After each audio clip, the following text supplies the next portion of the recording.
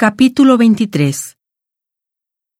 Jesús pronuncia ayes sobre los escribas y los fariseos.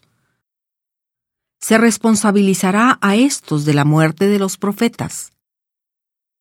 No escaparán de la condenación del infierno. Entonces habló Jesús a la multitud y a sus discípulos, diciendo: Sobre la cátedra de Moisés se han sentado los escribas y los fariseos. Así que todo lo que os digan que guardéis, guardadlo, y hacedlo. Pero no hagáis conforme a sus obras, porque dicen, pero no hacen. Porque atan cargas pesadas y difíciles de llevar, y las ponen sobre los hombros de los hombres, pero ellos ni con un dedo quieren moverlas. Antes bien, hacen todas sus obras para ser vistos por los hombres, pues ensanchan sus filacterias y extienden los flecos de sus mantos, y anhelan los primeros asientos en las cenas, y las primeras sillas en las sinagogas, y las salutaciones en las plazas, y el ser llamados por los hombres, Rabí, Rabí.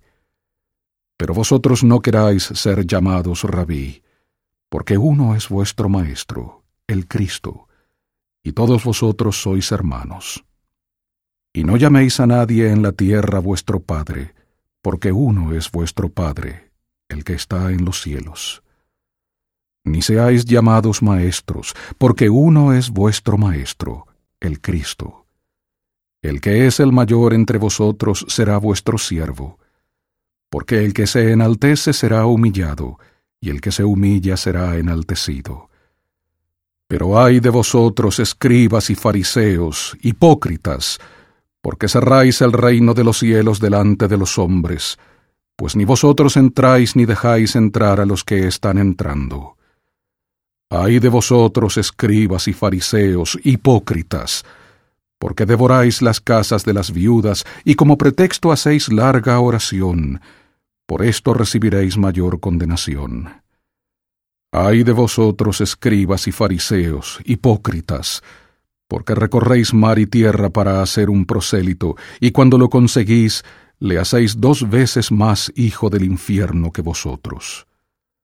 Ay de vosotros, guías ciegos, que decís cualquiera que jure por el templo, no significa nada, pero cualquiera que jure por el oro del templo queda obligado. Insensatos y ciegos, porque ¿cuál es mayor, el oro o el templo que santifica al oro? También decís: cualquiera que jure por el altar no significa nada, pero cualquiera que jure por la ofrenda que está sobre él queda obligado. Necios y ciegos, porque ¿cuál es mayor, la ofrenda o el altar que santifica la ofrenda? Pues el que jura por el altar jura por él, y por todo lo que está sobre él, y el que jura por el templo jura por él y por aquel que habita en él. Y el que jura por el cielo jura por el trono de Dios y por aquel que está sentado sobre él.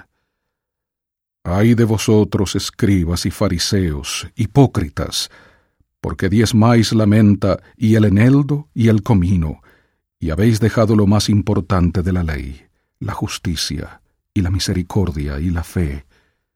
Esto era menester hacer sin dejar de hacer lo otro.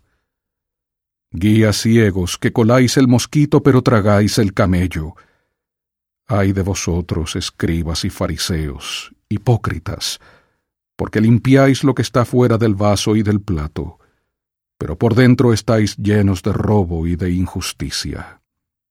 Fariseo ciego, limpia primero lo de dentro del vaso y del plato, para que también lo de fuera quede limpio. Ay de vosotros, escribas y fariseos, hipócritas, porque sois semejantes a sepulcros blanqueados que por fuera, a la verdad, se muestran hermosos, pero por dentro están llenos de huesos de muertos y de toda inmundicia. Así también vosotros por fuera, a la verdad, os mostráis justos a los hombres, pero por dentro estáis llenos de hipocresía e iniquidad.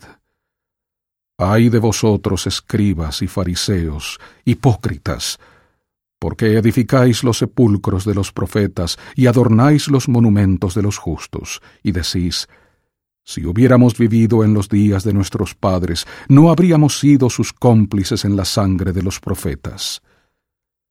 Así dais testimonio contra vosotros mismos de que sois hijos de aquellos que mataron a los profetas. También vosotros llenad la medida de vuestros padres. Serpientes, generación de víboras, ¿cómo escaparéis del juicio del infierno?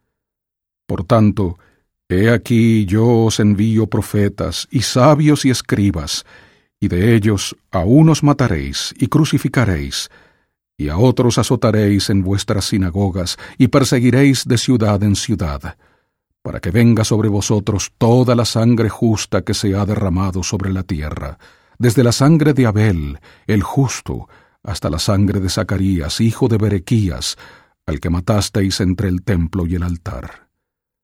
De cierto os digo que todo esto vendrá sobre esta generación. Jerusalén, Jerusalén, que matas a los profetas y apedreas a los que son enviados a ti.